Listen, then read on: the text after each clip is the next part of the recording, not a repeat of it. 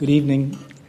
Welcome to the Sydney Ideas Public Lecture Series at the University of Sydney. My name is Jeffrey Regal. I head the School of Languages and Cultures, in which our Department of Arabic and Islamic Studies is located. Let us begin by acknowledging the traditional owners of the land, the Kadagal people of the Eora Nation. Our special guest tonight, Ahdaf Soueif, is in Australia as a guest of the Perth Writers' Festival and Adelaide Writers' Week, and we'd like to thank both of those, both Perth events and the Adelaide event, for working with Sydney Ideas to make her available for this exclusive Sydney event. The format for tonight's event is an in conversation. Our University of Sydney academic, Dr. Lucia Sorbera, will start a discussion with Ahdaf, and then we'll open up the floor for your questions. We have two fixed microphones in the aisles, and we ask you to come forward and queue up at the microphones for your questions. Please do use the microphones, as we are filming the event tonight, and it will be available on the university website soon for all. After the event, Ahdaf will be signing copies of her books at the Glebe Books stall in the foyer at the top of the stairs. Dr. Sorbera, who is conducting the interview, is a lecturer in our Department of Arabic and Islamic Studies. She tells me that she's offering a new unit of study on gendering history in the Arab world, which will feature many of Ahdaf Soueif's works. It's a pleasure for me to introduce Ahdaf Soueif and to state at the outset what a great opportunity it is to welcome someone of her background and experience to Sydney. Quite apart from the fact that she's one of the most acclaimed of Egyptian writers, it's of great significance that we can spend time with someone who witnessed and reported on the revolutionary events in Tahrir Square. Many of us at the university have been concerned that we have not offered enough to our students and to the larger Sydney community, enough that would account, enough of an accounting of the events in Egypt and in the so-called Arab Spring more generally. Tonight's conversation, I hope, will help address that concern. Ahdaf Soueif was educated in Cairo and London and publishes in both Arabic and English. Her novel, The Map of Love, was translated into 21 languages and shortlisted for the Man Booker Prize in 1999. The characters of her stories cross the borders between the Middle East and Europe, leading many literary critics to label her a transnational writer. The entanglement between political history and everyday life of ordinary people makes her novels significant as well to scholars of cultural history and gender studies. In 2004, Ms. Soueif published a translation of the novel I Saw Ramallah by the Palestinian writer Mourid al-Barghouti, with a foreword by Edward Said. This is only one among her experiences of cultural activism inspired by the cause of the Palestinian people. And Ahdaf Soueif and her family have been part of the Egyptian revolution since its inception. Experiences reflected in her last book, the 2012 memoir, Cairo, My City, Our Revolution. I'll now leave it to Dr. Sorbera to draw out the details of this involvement in their conversation. Thank you. Thanks so much.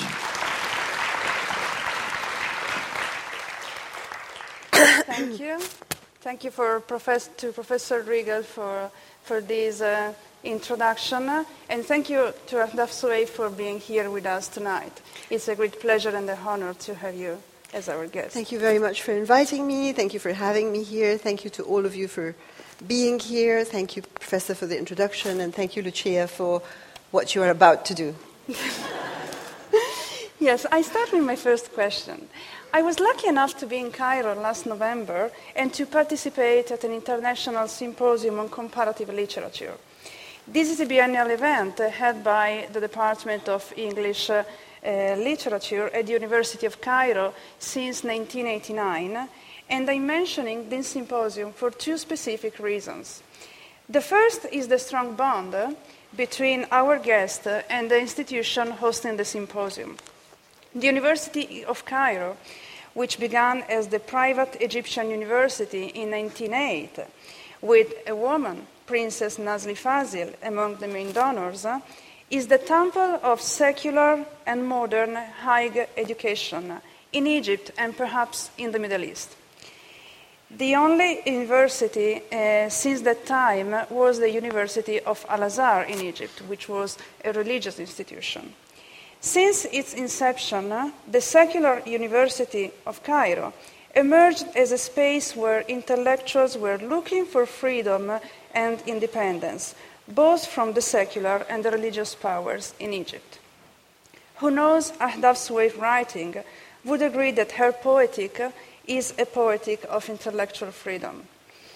The doors of this university were opened to women through several stages, starting from a series of lectures in 1999, the first enrollment of the first cohort of women in 1929, and more substantial access in the second half of the 20th century.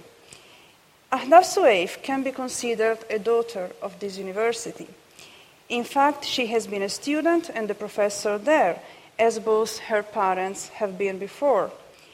The significance of this space to her intellectual biography has been highlighted by a number of critics. But I have a further reason to mention this symposium. The reason is that it allows me to formulate my first question. It happened that the theme of the symposium in 2012 was creativity and revolution. Professor Lubna Youssef, in her welcoming talk, declared that in Egypt, revolution was in the air, and it has been imagined before it happened. This statement was further reinforced by one of the keynote speakers, Professor Bill Ashcroft. He concluded his remarkable speech with a powerful sentence: "No future is achieved unless it is first imagined." Perhaps even more relevant to my question is that during the 3 days of the symposium, the most recurrent phrase pronounced by the presenters and echoed by thousands of students attending the session was "As-Sawra Mustamirra," the revolution continues. 3 months have passed since then. 2 days ago, one of my best friends in Cairo, a young woman activist who has been part of the youth movement since the first days, posted on her Facebook page a thought-provoking sentence, and I quote, "If you can't find a reason to be hopeful about the revolution, remember that this is exactly how they want us to feel." My first question is therefore, how has the situation evolved since last November? And what is your vision about the current political situation? Is the revolution continuing? Yes.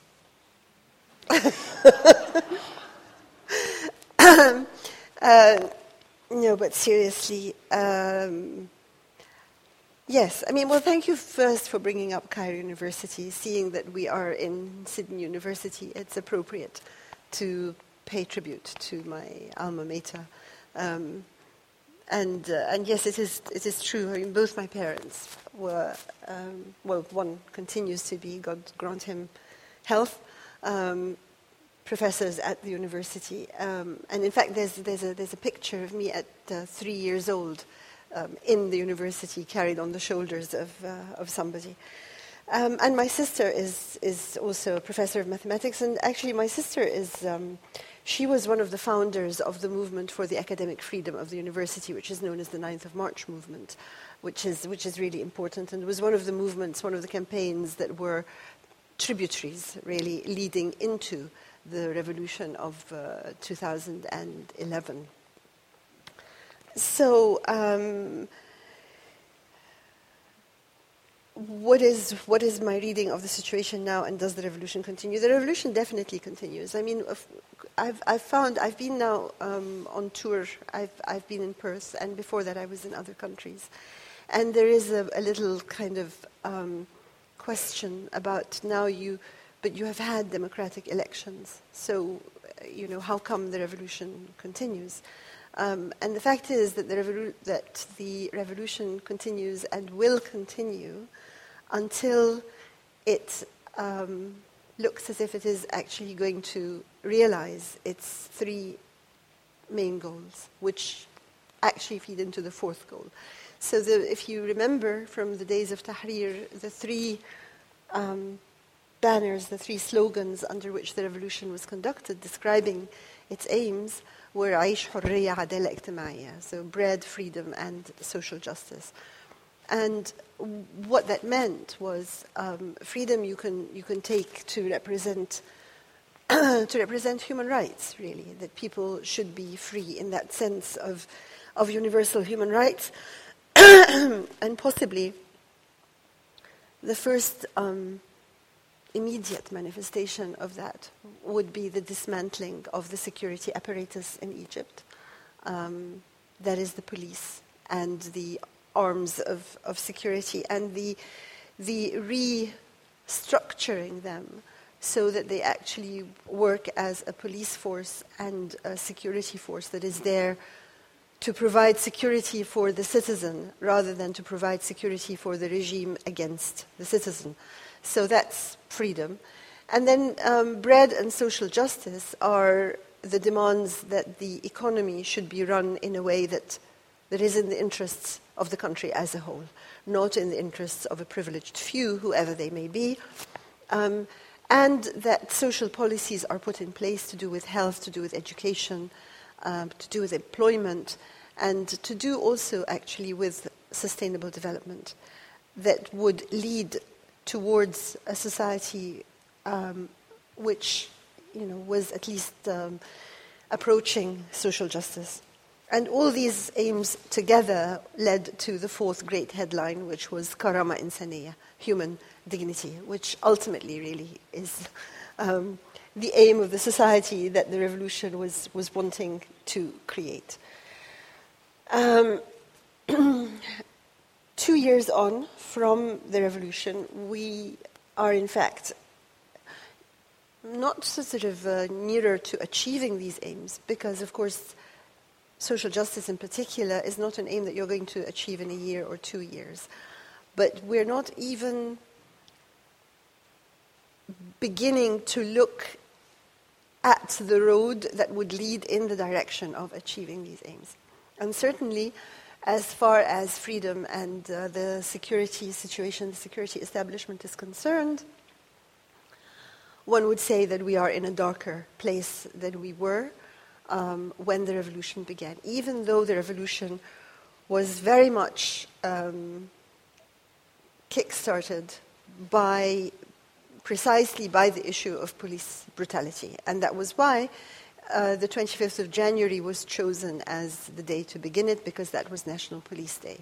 So even though that is the case, there has been no move to change the way that the security establishment operates. In fact, officers who have been particularly vicious in dealing with the revolution have been rewarded with high positions in government. So basically, yes, we are very much in a state of the revolution continuing. I just want to say one more thing about imagining. And I think that it's kind of interesting, because in a way you can say that you imagined the revolution, but in another way you really can't, because while it is true that for 10 years we were all waiting for it. In other words, the country has been sort of at various degrees of simmering since 2000.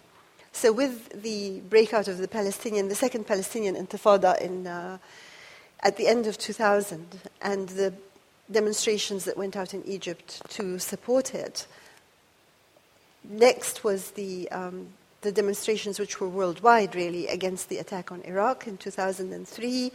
And then we had massive protests on the occasion of our own elections, Parliament and the presidency in 2005 and 2006. And since then, the country has not stopped protesting. And so we were all waiting. We were all waiting, well, we were acting, but we were also waiting for what it was that would tip the balance and what form it would take. And until the day before, until the 24th, on the 24th of January, I actually gave an interview to an Indian television station saying precisely this, that the country has been simmering for a long time, that we know that something has to come, but nobody knows what form it will take, when it will happen or what form it will take. So when it did happen, yes, we were expecting it, but yes, it took us by surprise.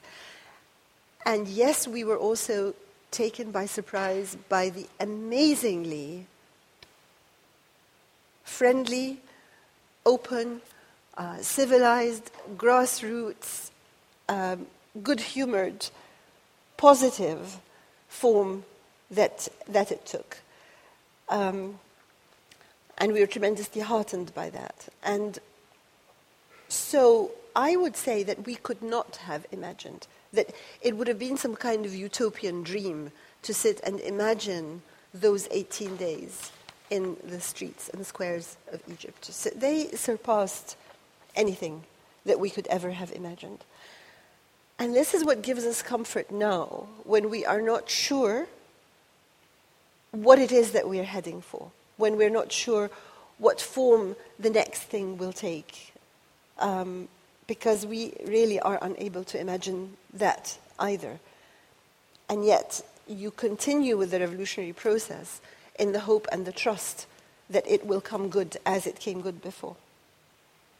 Thank you. You used the word utopia. And this recalled me that when I came to Cairo in 2011, it was in the autumn, the most recurrent words among the people I was conducting interviews with was the utopian 18 days of Tahrir. And I'm referring especially to young women that I have interviewed in that days. And this brings me to the second question. In your commentaries and reports from Tahrir, you made very clear that the movement which led the revolution did not see gender as an issue, as a specific issue. And there are a number of articles written for you, also for The Guardian, when you mentioned this idea that women are citizens just like men are. And a lot of girls, a lot of young women will tell you that for the first time in years, they feel that they are not objectified as sexual objects in this space. It seems to me that 2 years later there has been a shift. Gender and women's issues, in particular mob sexual attacks against women's activists, is becoming central to a number of feminist organizations and initiatives in Egypt. And I'm referring to the mobilization in support of Samira Ibrahim, to the explosion of graffiti representing her, as well as graffiti about women's activism in the revolution, where women are strong protagonists. The feminist NGOs, Nazra for Feminist Studies, articulates the fight against sexual harassment as part of a larger public debate. And this recalls me of the history of Egyptian feminism, eliciting that the first wave, led by Hoda Sha'rawi and the Egyptian Feminist Union, was also related to a revolution, namely the 1919 revolution, and somehow it was also a reaction of women against violence. In that case, it was colonial violence. At that time as well, Egyptian Feminist Union discussed women's issues as part of a larger public debate: nationalism, colonialism, modernization. Are we witnessing the dawn of a new wave in Egyptian feminism? And what are its main characteristics, or the spaces where this new wave is articulated? Yeah, that's very interesting. Okay.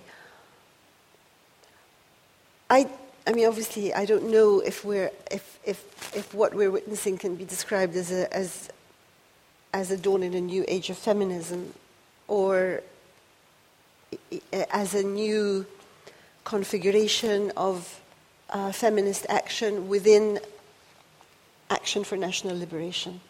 But as you pointed out, of course, the feminist I mean, the feminist movement in the Arab world started in the late 19th century, and in Egypt, and in other places, but in Egypt was very, very much tied in with the national movement, and was in fact one of the early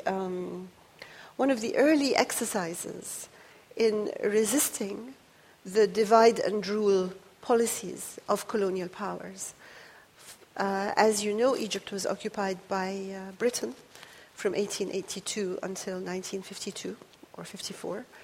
And Lord Cromer, who was the British High Commissioner in Egypt, i.e. he was really the ruler, he used to be very fond of talking about how wrong it was that women in Egypt were veiled, and how wrong it was that they were not equal to men, and how a country that where the women were veiled and were not equal was not a country that could deal with liberation from a European master.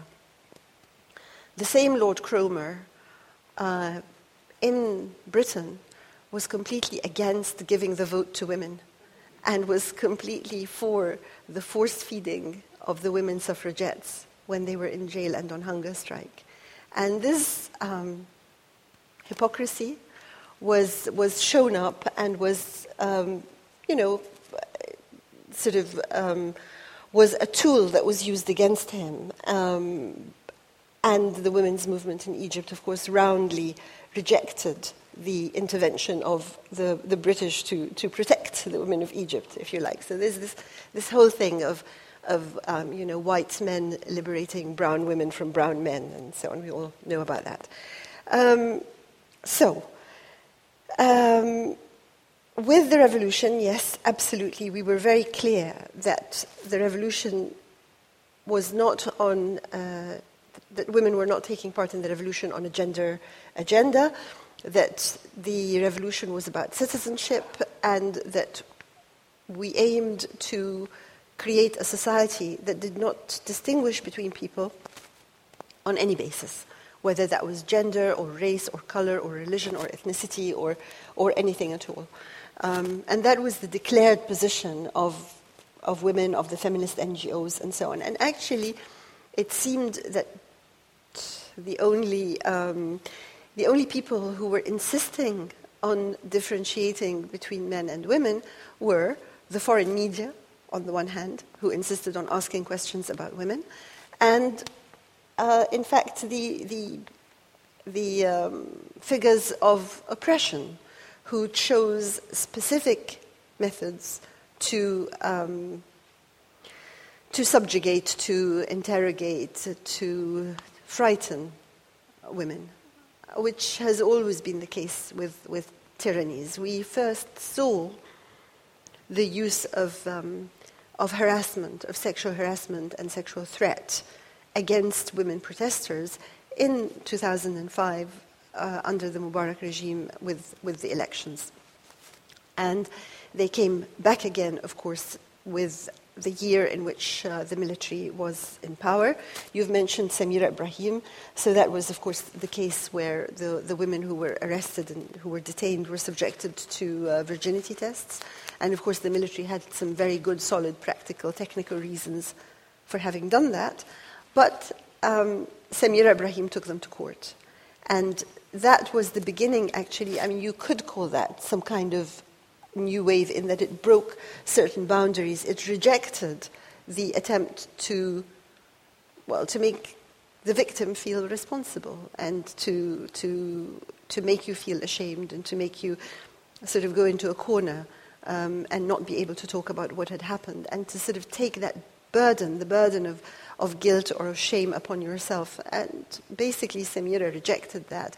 And with the backing of her family, ultra-conservative family from Upper Egypt, took the military to court and won a case which made it illegal for them to carry out any more virginity tests. Now, it was not just a victory in the courts. It also, what we saw was that when Samira went to provincial universities to speak, she was given a hero's welcome. In the graffiti on the street, she was represented as kind of a brilliant kind of godlike head floating above a sort of battalion that was all made up of men who were the doctor who had carried out this test. So basically his picture was out there, and there was this battalion carrying his face and eventually carrying his phone number as well. So that was a wave. And there were tremendous representations of women in Egyptian street art. The young woman who was dragged through the streets, you've all seen the picture, where her clothes came off and she was wearing this blue bra. The blue bra became an emblem and appeared everywhere. So the blue bra became, again, a symbol of resistance. Now, what we are really, what we need to do and what we need to bear in mind and what tends to happen automatically in Egypt is that feminism in Egypt does not make an enemy of men. It it seeks to involve men and to implicate them. And in fact, it would have been very difficult for the feminist movement to get started at all without the cooperation of men. So it was brothers who went home and relayed what they had learned to their sisters who were not allowed to go to school. It was husbands who supported wives who wanted to work. It was fathers who supported daughters who wanted an education. And therefore, the attitude is always to implicate. And I mean, there's one sort of really cute little vignette. After the young woman was dragged through the streets and so on, there was, a few days later, there was a massive women's march. And the women had said they were going out on a march, and so out we went. And there were maybe 3,000 women marching between Talat Harb Square in downtown and Tahrir, and sort of coming, with like really powerful slogans. Where are the military? The women are here. Where is the brotherhood? The women are here. Our revolution was stolen by the military. The women of Egypt will bring it back, and so on. Surrounding the 3,000 women was a cordon of men to protect us. And that was so sweet, because they thought that a cordon of, it was one man deep, that cordon, would protect this sort of block of 3,000 women.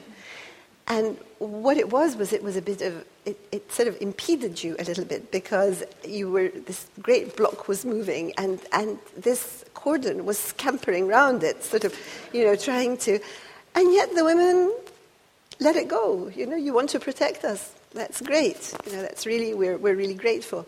And every once in a while, you'd see a man in that cordon catching sight of his woman in there and going,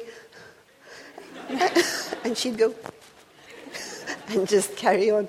So it was really, but that's the kind of dialectic that you have, and that it would be good to, and will be good to maintain. I want to say one last thing here, which is, now, we've had this mob violence, we've had this mob sexual harassment of women. And there are women who have very bravely, there are several things that have happened. There are women who have very bravely gone on television, one of them with her husband with her, and talked about what had happened. And they have said that they believe that what happened was not only planned, but was rehearsed. And there are various details in their statements that make that very, very likely.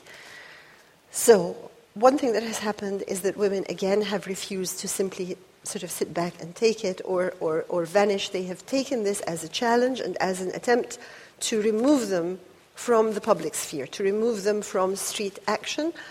And basically they have come down in more and more numbers. Groups of young people have formed as an anti-harassment squad, or as various anti-harassment squads with sort of, phone numbers, and people can report, and they're down there and they're wearing T-shirts, and they are sort of there to protect and to diffuse and to deter.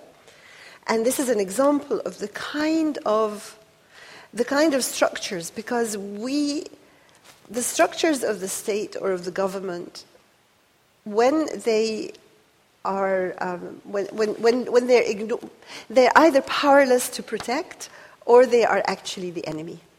And so what is forming all the time is groupings of people who take certain tasks upon themselves and who have a kind of an organic connection to one another and who are all voluntary, and who also grow organic connections to other similar groups and to bits of the media and so on. And this is the structure that we are seeing take shape. I think that is one of the most interesting things about the revolution. And the last thing that I will say is that we have realized that the issue of sexual violence, or of sexual violence used as a political tool, is not just directed against women. It's directed against men as well. We used to say that sexual violence was directed against women, but that it was really more young men who were getting killed and getting their eyes shot out.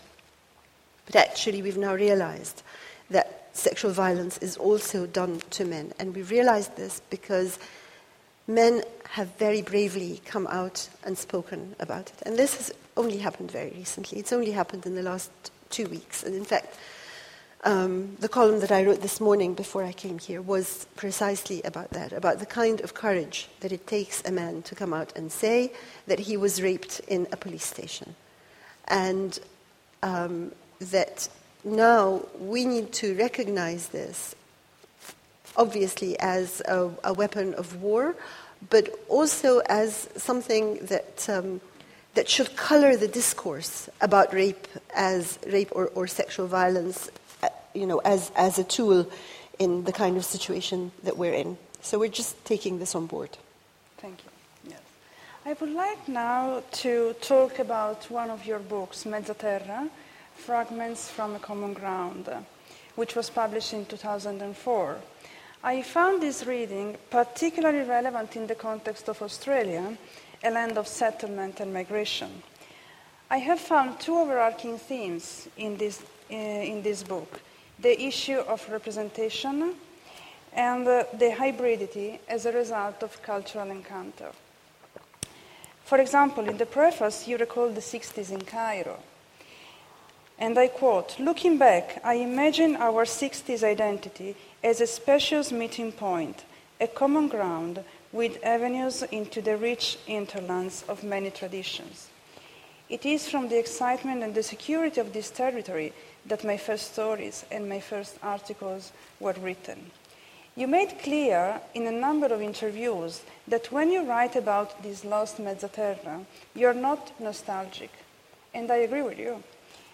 May I ask you whether you have ever tried to imagine where this common ground, this Mezzaterra of the 21st century, could be located, and who could be its inhabitants?"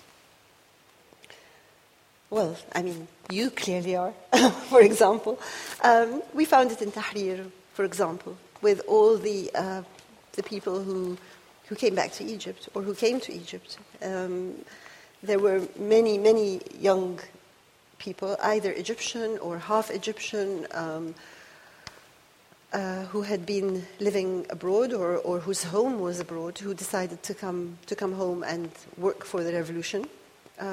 One of my sons was one of them. There are people who came because, I know a couple of young filmmakers, one British, one Italian, who came to Egypt because that is where the next big social experiment was happening, and they came in and basically threw in their lot with us, and were considered honorary Egyptians and were out there working. I think that the fact of people being so scattered all over the globe, you can see that particularly in the case of the Palestinian community, for example, where you have second and third generation Arabs who have another home, and therefore they have, if they choose, then they have two homes. And then you have all their friends and the people that they marry. And so I look at the generation that or the two generations really, because there are people now in their 30s and then, go younger and younger and younger, people who know in their bones that there's always more than one way of doing things. And people who know also, what a community is, and whether a community is actually a community of blood, or is it a community of action and of positions taken and of belief and so on. So, and these young people are talking to each other. They're talking to each other across the world. They are making use of each other's experience. And of course, social media makes that so much more possible now, creating that kind of community across Facebook and Twitter and so on. And I think also that they have common concerns, which are very powerful. Looking at the young people that I am friends with today and that I admire today, one of the things that was really striking and that I learned lessons from them in Tahrir was that they are very unconstrained by ideology.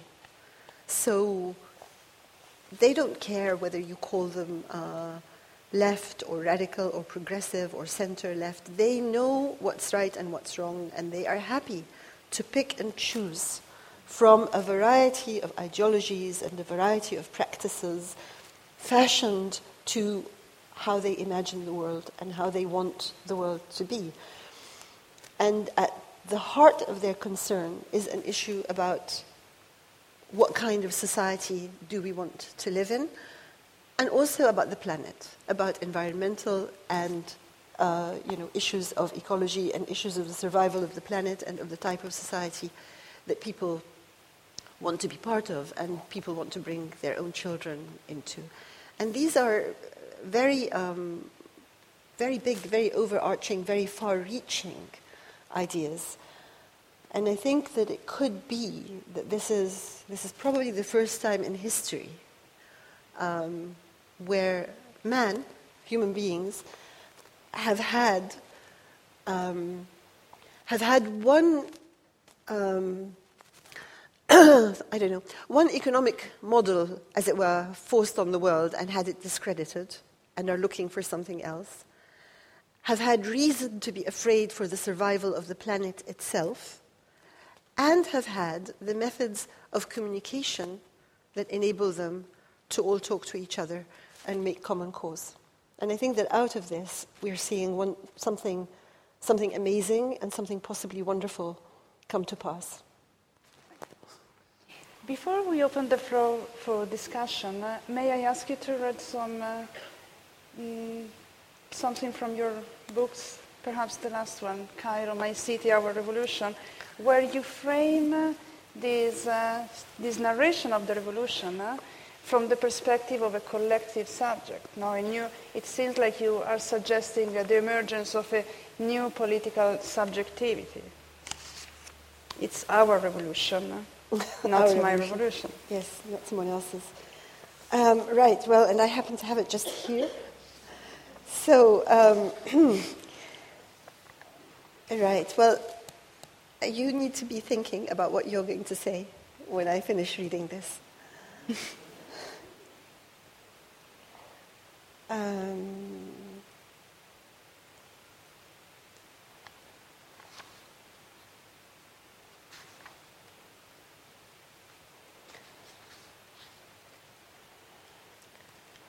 Okay, actually, I would like to read you two bits.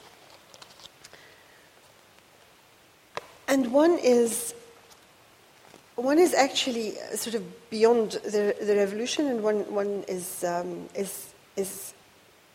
and one is before it, oddly. So what I did with the book, it was quite a hard book to write because I wanted to be in the street, not sitting at a desk writing a book, but also because everything was changing, and because when you write a book, you know that it's going to be. I mean, things were changing every day. And this was something that was going to be in the reader's hands months later. So what was it going to sound like, and what was it going to read like, and was it going to be obsolete? That was one problem. And another problem was that, obviously, I was writing it July, August, September. And the 18 days were over, and we were in a different place, and yet you didn't... they needed to continue to be relevant, and they needed to continue to be what informed the book.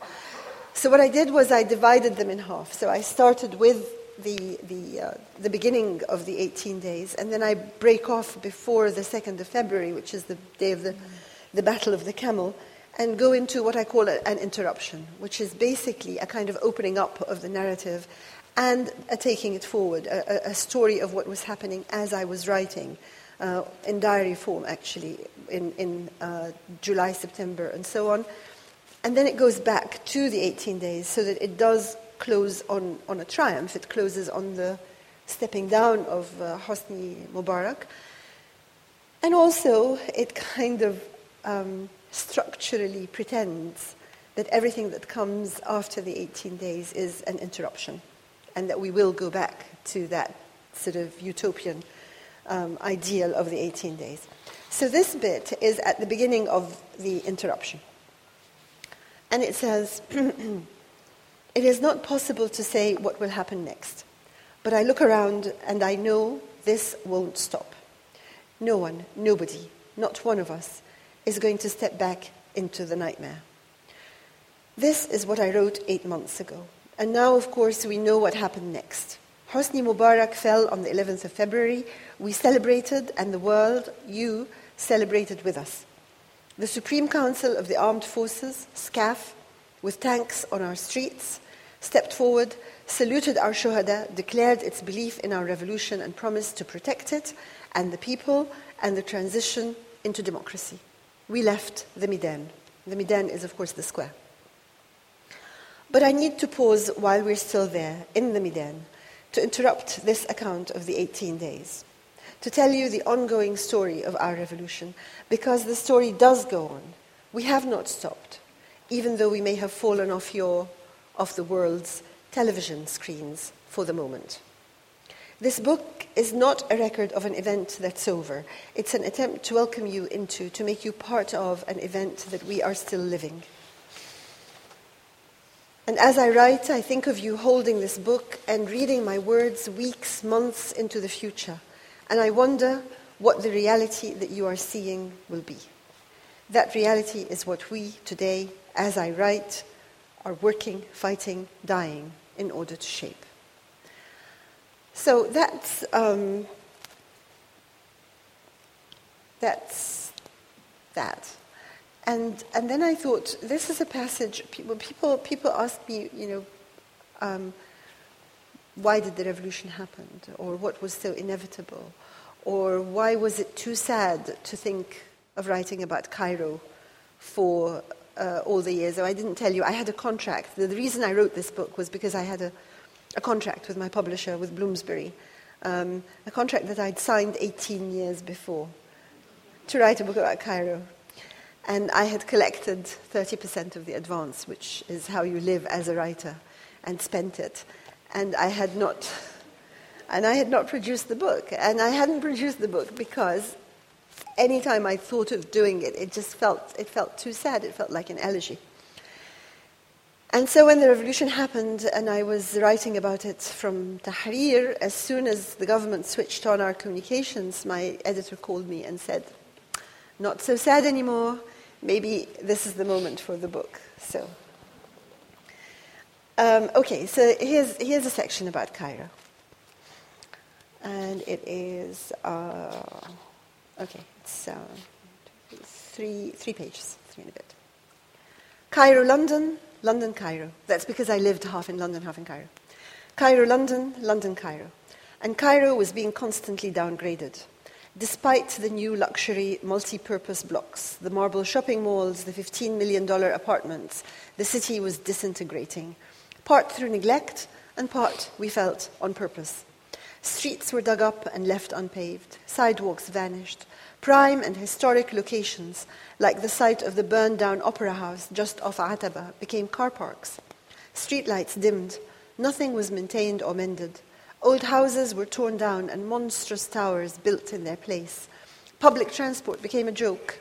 And in a noose around the city, they built luxury gated communities on virtually stolen land, adorned them with water-guzzling golf courses, and called them European countryside and Beverly Hills. And through it all, I loved her, and loved her more. Millions of us did. We would wake up one morning and find a just-finished underpass, dug up again. More marble and ceramics brought in to line its walls. We would check out which MPs traded in marble and ceramics. They would turn out to be the same MPs who will send truckloads of thugs with marble and ceramic shards to crack open our heads in the streets of the revolution. Traffic signals were burned out and bent, and we'd wake up another morning to find the city had sprouted plastic palm trees festooned with winking red and green light bulbs. They had really scored there. Not only made money, but made Cairo into a clown. We apologized to her, amongst ourselves and in our hearts. We told her we loved her anyway. We told her we're staying. I felt a rush of love every time I passed the strange, creamy house with the rotting turrets, which they hadn't yet pulled down, the great Art Deco cinemas, flea-ridden and on their knees, but still there. The day the Cairo Tower lost its discreet white uplighting and was caught in a net of flashing colored dots, I cried. They dammed sections of the Nile to create new waterfront residences, and land was sold from under people's feet to foreign investors. Cement was poured into every public construction project, including disastrous restorations of thousand-year-old mosques. The cement factories ran on subsidized fuel and made a profit margin of 65%. In Mu'attam, the sewage from a new, wealthy development on the top of the hill eroded the rock on which Dui'a, the old poor district below, was precariously perched, and sent it crashing down the jagged hillside. 250,000 children lived on the streets, and some people set up shelters for them, and some made films about them, and some stole their kidneys and their corneas. Police officers ran protection and drug rackets. People regularly fell out of windows during questioning or had heart attacks in police custody. There was a video of a woman hanging upside down and begging. There were protests, marches, demonstrations every day. There were flash screenings of torture videos. The top judges of the country stood for 2 hours in silence in the street outside the judges' club with their sashes and ribbons and medals on their chests. We knew then that judgment would surely come. Degraded and bruised and robbed and exploited and mocked and slapped about. My city. I was ashamed of myself for not saving her.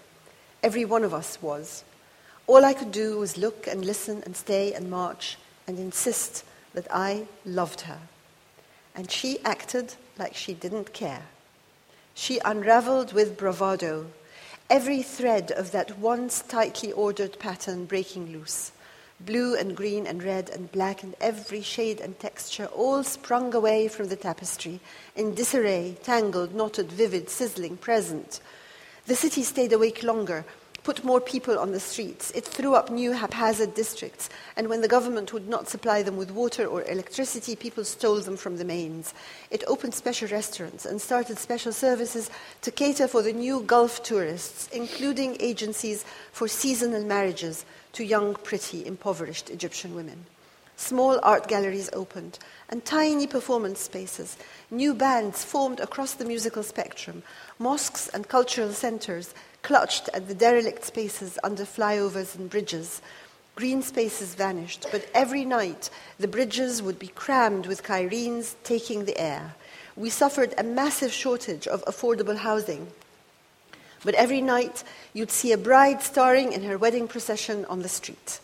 Unemployment ran at 20%, and every evening there was singing and drumming from the cheap, bright, noisy little pleasure boats crisscrossing the river. Trees that were not cut down refused to die. They got dustier. Some of their branches grew bare, but grew.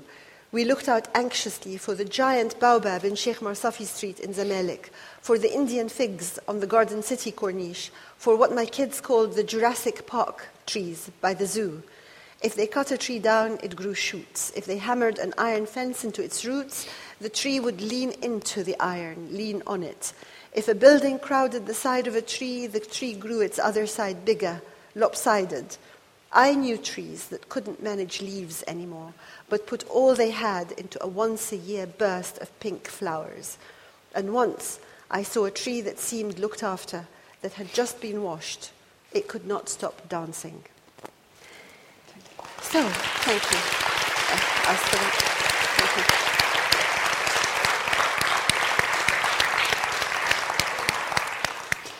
We have 2 microphones open, one on my left and one on my and light, I can see you. Right.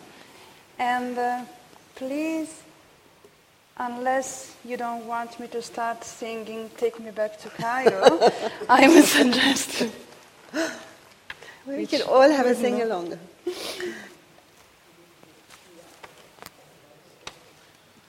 Please, my name is Sharif Sakr. First, thank you very much for coming this whole long trip to the Down Under to Australia to speak about the Egyptian revolutions. So actually I have 2 questions. So coming of Egyptian background and knowing a lot of details about Egypt. So as you said, we have been in the last 10 years before the revolution, everyone just have been waiting that when this would happen, and everyone is looking for when we'll change Mubarak regime and so on. My opinion, or my view after 2 years of the revolution may be controversial, but I would ask the question, after 2 years, do we really still believe that it is a revolution? In other way, can we say that it was 100% coming from inside, no outside hands? I'm asking this question because if I look back to the 10 years before the revolution, I can recognize now so many signs. I would not go into details, but there was, we had all the reasons that the revolution needs to happen in Egypt, but the conditions that mobilize people and get out of the street. And one clear reason for me is that when in 11th of February, when Mubarak just stepped down, that we didn't had any unified committee to say that this is a revolution, that's what we wanted to see. From the first day after the 18 days, we have split it again to 10, 15, 20 directions, and the one who is leading the country now is the one which always Mubarak say, if I leave, these people will die. So that's the first question. The second question is, after, in the last 2 years after the Mubarak stepped down, we had what they call in Egypt the elite people, the Nukhba. And I think these people has led Egypt into many unnecessary fights, which all was against the country. So I know, I'm sorry to say this, but Ala Fattah, it is the son of Firdat, was leading a campaign against the SCAF, and that Tantawi would like to be the president, and Anan would like to be the president. And when I was hearing this, I was laughing, because it was clear for me that Mubarak state was not military state, and it was clear for me as well that SCAF is not going to rule the country. And I think all of these fights have just prepared the road for Muslim Brotherhood to, so all the elite people have making this campaign against what is first, constitution first or election first, against the SCAF. They have lost all of their battles, and if we see the outcome of these battles, they have just made the road more nicer to Muslim Brotherhood to just lead the country in a nice way. So if I come back to 2 years back, we must admit that the secular movement in Egypt is not it's strong, but it's not as organized as the religious people. And one of the things which could be possible to play a stabilization role against them was the military or the SCAF, at least in one way or another. And we just have been hitting this, and we lost the SCAF and we just now on the hand of Muslim brother and all these people who have making the fights against the SCAF or just disappeared, and they are doing nothing now, and we are now nearly on a way, or I can suspect if we speak about the future, we may turn to be like a religious country or a second Iran in one way or another. And we still, again, now these elite people who have made this road, they're still making another more and more losing battle, like in elections and so on. So I would like to hear your comment about this. Thank you. Great. Got that. Thank you. Should we collect a few questions? I think we should collect a few, yes. Please. Yeah. I just wanted to start off by saying you have an immensely beautiful writing style. I just, when you were reading that, I almost felt like I wanted to be in Cairo, seeing those trees dancing and the city and the revolution itself. But you mentioned during, the first few questions, Gayatri Spivak's comment, white men saving brown women from brown men. And in light of, the whole gang rapes incident that had went on in India earlier on, and we saw, the foreign media especially reporting it as an issue of culture and not one of patriarchy. These gang rapes can be reduced to something cultural. I mention these specifically because, I want to relate them to the feminist sort of dialogue that you were having here. Chandra Mohanty, who's another sort of, famous feminist Indian intellectual, she said that there's no particular sort of body or there's no particular style that a feminist movement has to particularly take, that every feminist movement is indigenous and it has its own particular characteristics. I wanted to mention that because I thought how you feel as someone who was in the movement in Egypt, and as a woman, and you saw younger women as well and younger men too, how you felt addressing the question of, bringing forward change without orientalizing the struggle and giving particular feminist movements in Egypt, saying it needs to be so and so and so, and how people in Egypt themselves sort of decided for themselves what the movement should look like, especially when you consider, the Samira Ibrahim case and the sexual assault sort of that has been going on at this point. Sorry, but I didn't get... What was an actual? The actual question, sort of like how you felt like as young, as a woman, and especially you working with younger people there in Egypt, being part of the revolution. Yeah. How you felt that whether it's a feminist movement or the revolution in general should sort of address this question of bringing forward development without really being Orientalist in a sense. Right. Hello, my name is Mona. First of all, I'm going to say Cairo will always be beautiful, and she will get back to as a bride as usual.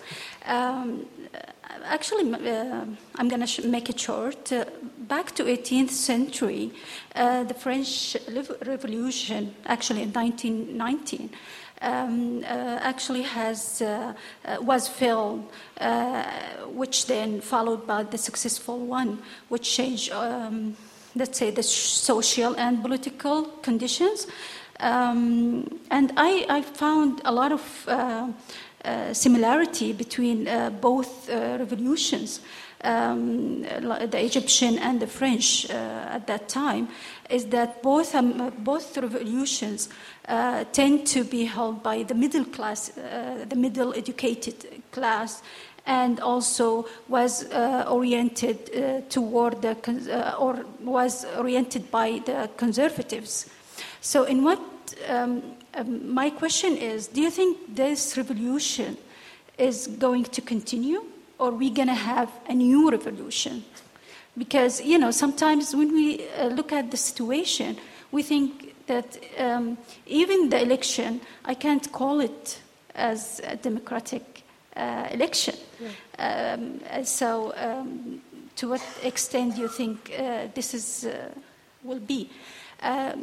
Regarding the gender, I think we need, as Middle Eastern societies, to concentrate more of the qualitative representation than quantitative representations in all the social and political issues. And this is what we usually, actually, we don't have it there as it should be.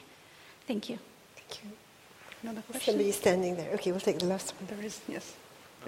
Good evening, Madam Ahdaf, and Ahlan wa Sahlan. Thank you, first of all, for being here and honoring us with your presence. Very kind. My question is about revolution, and in particular the history of revolution. Throughout history, we've seen that whenever things and circumstances have gotten out of hand, people have risen and they've chosen the option of revolution against the ruling regime. Take French Revolution, for example, or Russian, or now the Egyptian. But we've always seen that whenever these revolutions have taken place, they've been begun by the people, but then they took out one authority and they accidentally put another in place, and the only benefit was taken up by the second authority. The French Revolution, we had Napoleon. I'm a big fan of him, but still he made himself an emperor. Secondly, the Russian Revolution was taken advantage by the Bolsheviks and, of course, communism as a whole. And now the Egyptian Revolution took Mubarak out and put the Muslim Brotherhood in power. So basically my question is that what do you think are the factors that are necessary, in your opinion, that would make Egyptian revolution a success? Thank you. You don't ask for a little thing, do you? Yeah. Okay. Really, I mean, I think this last question, covers things that come before it as well. What factors would it be that would make the Egyptian revolution a success? In other words, that would make it different from the ones before. Although, of course, one cannot say that the French Revolution was not ultimately successful in that it did influence society and change society in ways that were the ways that the revolution sort of wanted to go, even though it had a pretty rocky path until it got there. And I wouldn't be very keen on seeing cartloads of people being trundled off to execution through the streets of Cairo. But I don't know. All I can say is that there are elements of self-observation and of self-critique and of a wideness and openness of discourse and an insistence on what you could call healthy concepts or ideals, as in pluralism, for example, and variety and transparency and so on. And I think that it is holding on to these things and steering by them, if you like, that should make for the success of the revolution. While I say this, I'm aware that, in fact, there is a belief that we're at a very difficult point, because, in a way, you did have a successful revolution. I'm going to come to your issue in a minute. We did have a successful revolution, but how are you going to... And its aims are articulated, and even detailed visions for how it wants to proceed. I mean, we do have more than just the beginnings of an economic program. We do have a program for the kind of security apparatus or police apparatus that the country needs. But how do you get to implement those? How do you get from this set of visions and ideals to being in a position where a country is being run according to them? And at the moment, it seems that the processes by which the revolution could gain that power are suspect, are compromised, and are distasteful to the best among the revolution. So we have a problem. And so the revolution as a process is kept alive and kept healthy by all the things that I mentioned before, but actually that doesn't take you any nearer to that moment when you actually have the power to make things happen according to how the revolution wants them to happen. So this is the problem that we have now. This is the debate that we are having now, whether people should start forming actually a body from Shabab, from the young people, that is an alternative to the Salvation Front, which is manned by old people who don't really quite have the stomach or the drive to take the street with them. And the feeling is that the street is waiting for the young people who have been, they hate to call themselves leaders. They say they're not leaders, and in a sense they're not leaders because they call them, they say, we don't lead the street, but the street loves us. Because we understand the street, we articulate the street, we help the street to empower itself. But if we were to tell the street to go somewhere it didn't want, it wouldn't follow us. But we wouldn't do that, and that's why the street loves us. And it is those people who really need to become the body that guides, that moves the country forward. How do they become that? And how dirty will their hands have to get? And how far will they be from the street by the time they get there? And that is why they don't want to start the process. But maybe they'll have to, and maybe there will have to be a way of staying within the revolution and yet seizing power. These are the big questions that are being dealt with now. No answers, but just questions. And so I guess this also takes care of the French Revolution and whether we're going to see a continuation of this revolution or a new revolution. And I think that it really, we're seeing a time of tremendous possibility. For example, if the president, if Dr. Morsi were tomorrow to, in good faith, invite somebody like Dr. Baradei to be prime minister, yeah? And actually, in good faith, meaning that Dr. Baradei would understand that he was there for at least a year and that he would have a free hand to choose a cabinet. My reading is that the street would accept that. That on the whole, people are not as enchanted with Dr. Baradei as they used to be. He has stepped back too many times and he has let people down too many times. But he is the one figure who could balance things out at the moment. And people would then step back and wait and give this regime, this government, an opportunity to show them, whether they could actually move in a revolutionary direction.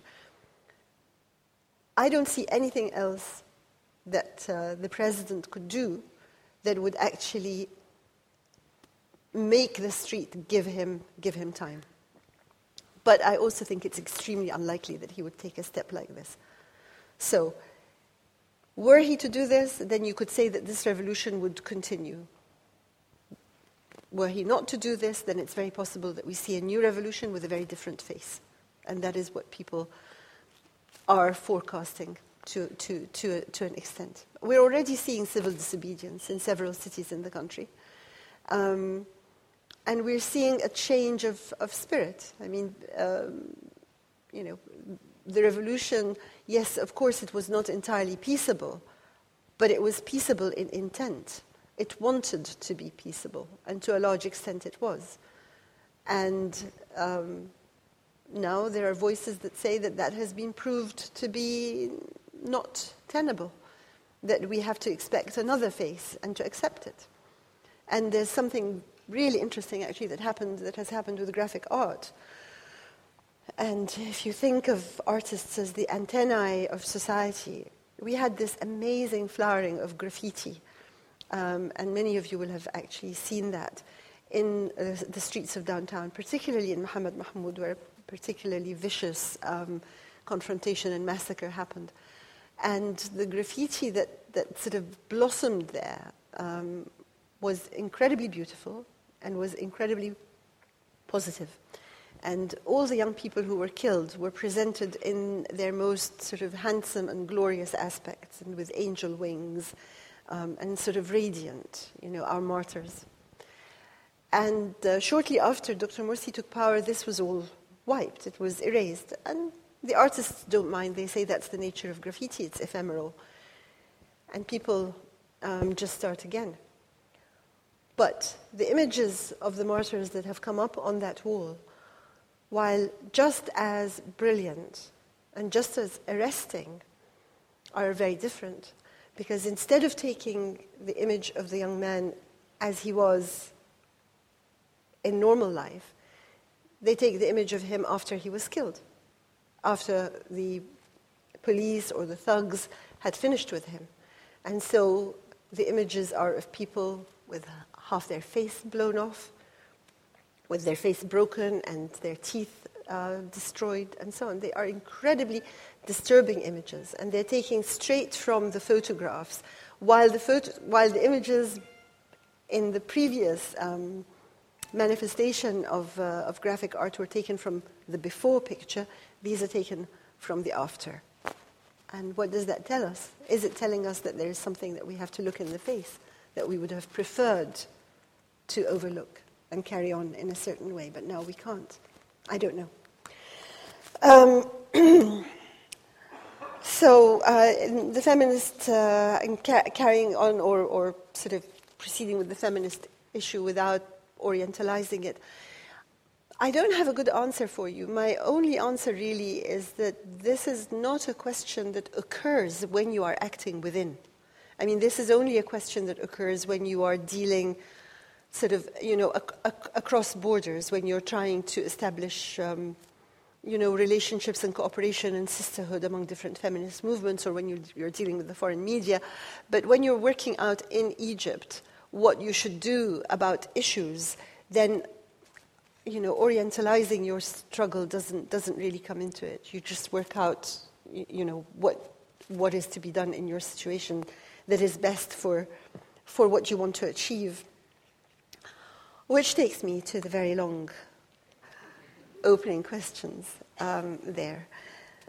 Am I sure that this was a 100% homegrown revolution rather than one that was somehow engineered? And your kind of like evidence for its being engineered is that people didn't really have a committee, that would take hold of it, and that the Brotherhood leapt in as Mubarak had said they would. And so Mubarak kind of knew. This is the conspiracy theory, the theory that there was a conspiracy against Egypt and that Mubarak knew about it and the army knew about it, and therefore they tried to prevent it. And, and then here it is, with foreign help, this so-called revolution happened and resulted in exactly what Mubarak and the regime thought would happen, which is that the Muslim Brotherhood would take power. But that isn't really an argument at all. Anybody, because of the way that the country was run since the time of Sadat, everybody knew that if you had democratic elections at any point, you would get the Brotherhood. They were the only organized power that was there. For 80 years, they've been working on the ground, they've been working among the people, they've been working in the rural districts, they have been providing social help, education, healthcare. As the state recedes and leaves people to fend for themselves, the Brotherhood have stepped in and provided services. And that is the way that they have gained support. That's the way that they have, become known. And everybody knew that they would win. I mean, they won against Mubarak in rigged elections, for heaven's sake. They won the seats that they said they would contest, and the elections were rigged, and they still won them. So that was never in question, and didn't take Mubarak knowing about a conspiracy to know this. That was what everybody knew. The issue was, do you stagnate forever under a regime that is actually not just ruining the country, but starting to dismantle what you regard as the very spirit of the country? And do you let that happen rather than run the risk of having the Brotherhood come in? Well, fortunately, that was not really a choice that any one person had to make. That was a choice that was made by the whole country. And actually, when you look back, you do see the evidence that something was coming. Not that something had to come. I know you said that, yes, of course, something had to happen because things were so bad. But that's not all. What was there was evidence that something would come, because you had a situation where for the last 5 years before the revolution, there wasn't one sector of civil society that was not at war with the government, down to the tax collectors, for heaven's sake. Even the tax collectors, even the pensioners, everybody had found their way to being out on the street and speaking and demanding the stuff that was their right. No, let me finish. No, sorry. We need to I think you really need to let me continue. And you have very specific landmarks, like the death of Khaled Said. I mean, the death of Khaled Said in Alexandria in June 2010 meant that people went out on the street carrying a sign, meant that people started standing on the steps of the courthouse, and they would send the thugs to beat them up on the steps of the courthouse. You could feel the escalation. And so when the moment came and the Khaled Said, We Are All Khaled Said page on Facebook said, let's go out on the 25th of January, yes, everybody thought it would be just, another lot of protests, such as we'd been having for a long time.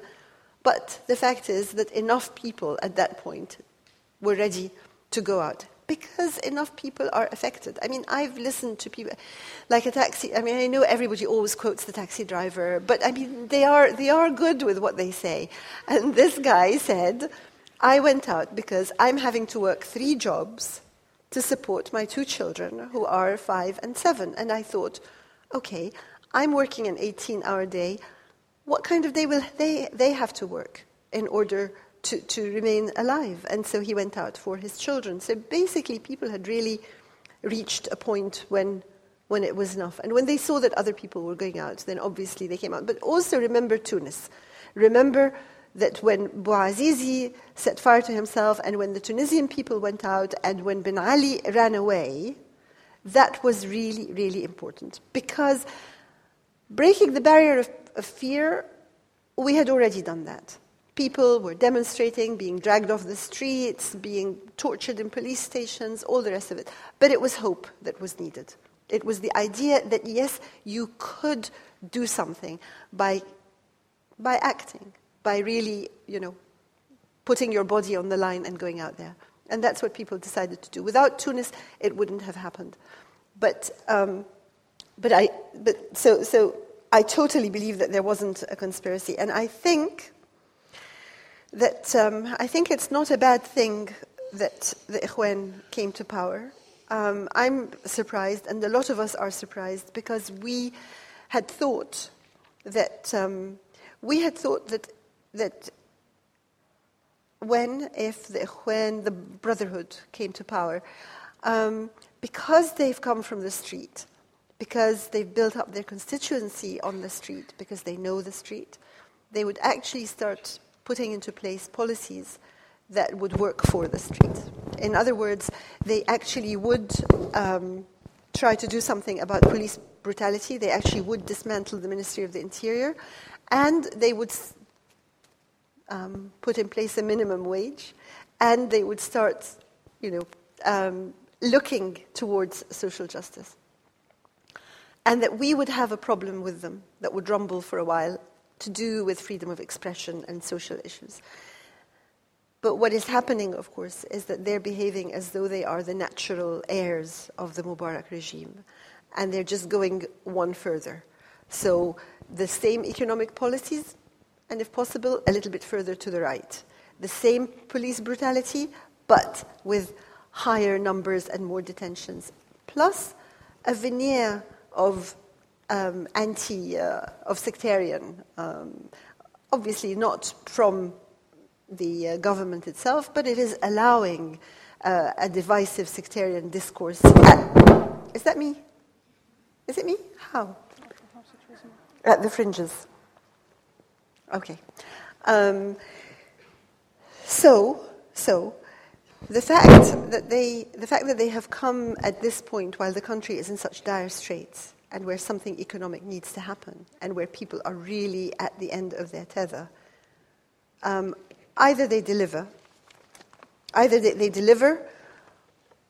on the economy, or they... Do you want me to take this off? Or just use this as well? Use it as well? Okay. So either they deliver on the economy or they lose the street. In other words, these are real issues now. Real issues that the whole country is engaged with. And so when they lose, they will actually lose the country and they will lose the street. It won't be that they're having a fight with a few intellectuals and artists. And I think that's fine. And the last bit... the Unified Committee. The Unified Committee, well, that is a measure. I mean, can you imagine if you had a conspiracy? I mean, why would a conspiracy make you run through that whole year, of running around? The conspiracy would slide its Unified Committee into place straight away. And it is because the revolution was so spontaneous and so horizontal and so grassroots and open source and all these wonderful democratic things that it actually didn't have a leadership, and it was extremely difficult. I mean, we sometimes blame ourselves now for, on the 11th of February, leaving Tahrir and believing the military, or choosing to believe the military when they said that they would look after the revolution. But really, we didn't have an option. And the fact that the young people in Tahrir were unable to put forward a unified body that was strong enough to stand up to the military and say, hang on, it's all right, you don't need to look after the country. We are the leaders of the revolution and have the street behind them. It's not surprising. None of them were looking for power, and none of them wanted to look as though they were looking for power. Plus, remember that we have had no political life in the country for decades. We don't know how to have a political life. We are learning now about how to behave politically. So, it would have been wonderful if the older people who had put themselves forward as the opposition to Mubarak for many years, if they had actually provided, at that point, the body that would take power. And this is what I mean by saying disenchanted with Dr. Baradei, because he could have. He was the figure that, even though not everybody was agreed, but if he had stepped forward, and he was told this many, many times, come to Tahrir, just pitch up in Tahrir, and the street will be behind you. And he had the added advantage that if he had taken power, the Americans wouldn't have bombed us, which would have been useful.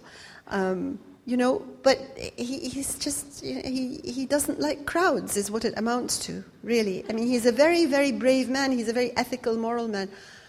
But he's not for jostling, He's not for sort of pushing and the hurly-burly and all that. He couldn't. He was 20 minutes. 20 minutes was what it took for him to just go away and go home. So, that was sad. But there we are. So, the Nukhba, that's what I mean. The Nukhba, I agree that the Nukhba, the elite, I mean, this was their role. They should have done it. They didn't do it. And then, of course, some of them scampered off to be friends with SCAF, to be friends with the military, and to actually, and that is really sad, that some of the judicial minds of the country went off to show the military how they could fix the laws so that they could scupper the democratic processes that were to happen next, and that was a dreadful thing to do.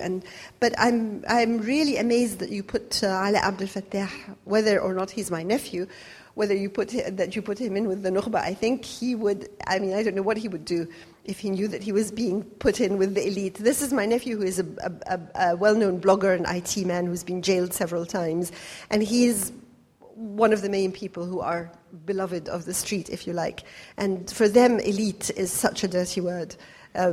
So it would be, he's really, believe me, he's not of the elite. And he wasn't talking about Tantawi wanting to be president. He was in jail most of the time, really. But he was talking about the military killing people, and the military taking people off to be court-martialed, and the military plunging the country into what looked like democratic processes but were actually divisive, like the referendum on whether the constitution first or elections first, and so on. So he was, completely outspoken about the role that the military played. And having said this, I think you can be in no doubt where I stand about the military. And yes, I believe that there should be an army, since we're not living in a pacifist world, but it's an army that should be an army, and that should protect the borders of the country, and that should have nothing to do with the interior, and that should not have business interests, and that should not have 30% of our GDP, and that should not make the conscript soldiers work to put money in the pockets of the high-up officers. And beyond that, I think it shouldn't be training so very intimately with the Americans and so close to the Israelis and so on. So I think that there is an awful lot that can be done to improve the army, and therefore there's no way that I believe. I mean, I think there are people now who are saying that get rid of the Brotherhood and ask the army to step back in. I think that would be a complete disaster, and I think you would really have bloodshed on the streets. I'm going to stop so that he can. Okay, I'll cut my answer. No, please. Do, you've been waiting. Please, go ahead. Oh, and there's one more. Okay, you're going to share this question. You're going to make it really brief and share it, and I will give you yes or no answers. Thank you for your great presentation and answers. I guess, is there a sense on the street of the massive inspiration that people in the West have drawn from the Egyptian revolution? And in asking that question, I guess I apologise that we haven't been able to replicate that in the form of global Occupy or whatever. The other thing I guess I wanted to ask was, what do you see as the driving forces now? One thing you didn't talk about was the big, workers' strikes, the Mahala and everything in 2008. And I'm a teacher, and I've just followed the big teachers' strike against temporary contracts that's been happening. And given Morsi's embrace of neoliberalism and all the rest of it, do you think that there may well be a role, in a sense, not just the street, but also the workplaces in the next step of the revolution? Thank you. Go. Ahdaf, I just wanted to ask you about where the position and the cause of Palestine is as a result of the revolution. There are some Egyptian voices. There's a particular American Egyptian journalist who tries to take out the notion that Palestine is important to Egyptians. I just wanted your response to that. Thank you very much for this. Okay, I'm going to try and be brief, but I write these very long books. I think that everything is in the detail. Yes, indeed, we realized that the world was watching, and then we saw the warmth with which anything that came out of Egypt was received for a while, and it is a tremendous responsibility. But in a way, I think that it is not misplaced. I think that there is a definite feeling that we are an experiment for something bigger. What's happening in Egypt is really trying to find a path towards something that there are other people in the world who are looking for, and the young people are speaking to each other. And here, I know you don't have an Occupy movement, but I've been looking at the newspapers, I've been listening to the discourse. I've been listening to the discourse about what kind of society people want to live in, about the environment, and I think that there is something that, that embraces all of us, and that it's important. And yes, the workers are going to be tremendously important. And in fact, that is probably where the next wave is coming, and that is, without it, there can't be any success. And so that's really important. The Palestine issue, yes, there are people who are so keen for us to be acceptable to America that they would take Palestine out of Egypt. And that is completely false. Yes, the Egyptian revolution was about Egypt. Part of what made people so... Part of Egypt is Egypt's regional role, and the role that Egypt has played for thousands of years. I mean, this is nothing recent. And part of the anger that people felt with Mubarak was how he was selling the Palestinians and the Egyptians down the river for the sake of the Americans and the Israelis. There's no dividing the issue. So if you're going to run Egypt in the interests of Egyptians, you're going to run up against Israel, and you're going to have to deal with that. And the Palestinian issue is right in there too. So Tahrir was about Egypt, but the slogans that were being shouted about Mubarak were about him being a traitor. When he was being urged to get on a plane and go somewhere, he was being urged to go to Tel Aviv. When he was being berated for not understanding, there was a suggestion that you speak to him in Hebrew, etc. So, that is in there. And of course, the opening of Rafah and the lifting the siege of Gaza, the anger which people feel at the extremely dirty role that Egypt has played with regard to Gaza for so long is palpable. So opening the border at Rafah was one of the aims and one of the demands. And this is also one of the reasons that people are so disappointed in the current presidency. Because, of course, the myth was that because this is the Muslim Brotherhood and because they have an affinity with Hamas, then they were going to lift the siege and there was going to be a free trade zone and there were going to be all sorts of things. And instead of that, President Morsi has given the Americans and the Israelis what even Hosni Mubarak couldn't give them. He made Egypt responsible for any rocket that is launched from Gaza into Israel, which Mubarak couldn't do, and he has genuinely started destroying and flooding the tunnels. And so, obviously this is not something that is endearing him to people. And of course, notice that in doing so, he gets his own constituency into a terrible bind, because for years, for decades, they have been promising to liberate Palestine. And now their president is actually turning around and doing exactly the opposite. So, of course, this is just not going to hold, and it'll be one more nail in the coffin, as it were, of this administration. Yeah. So.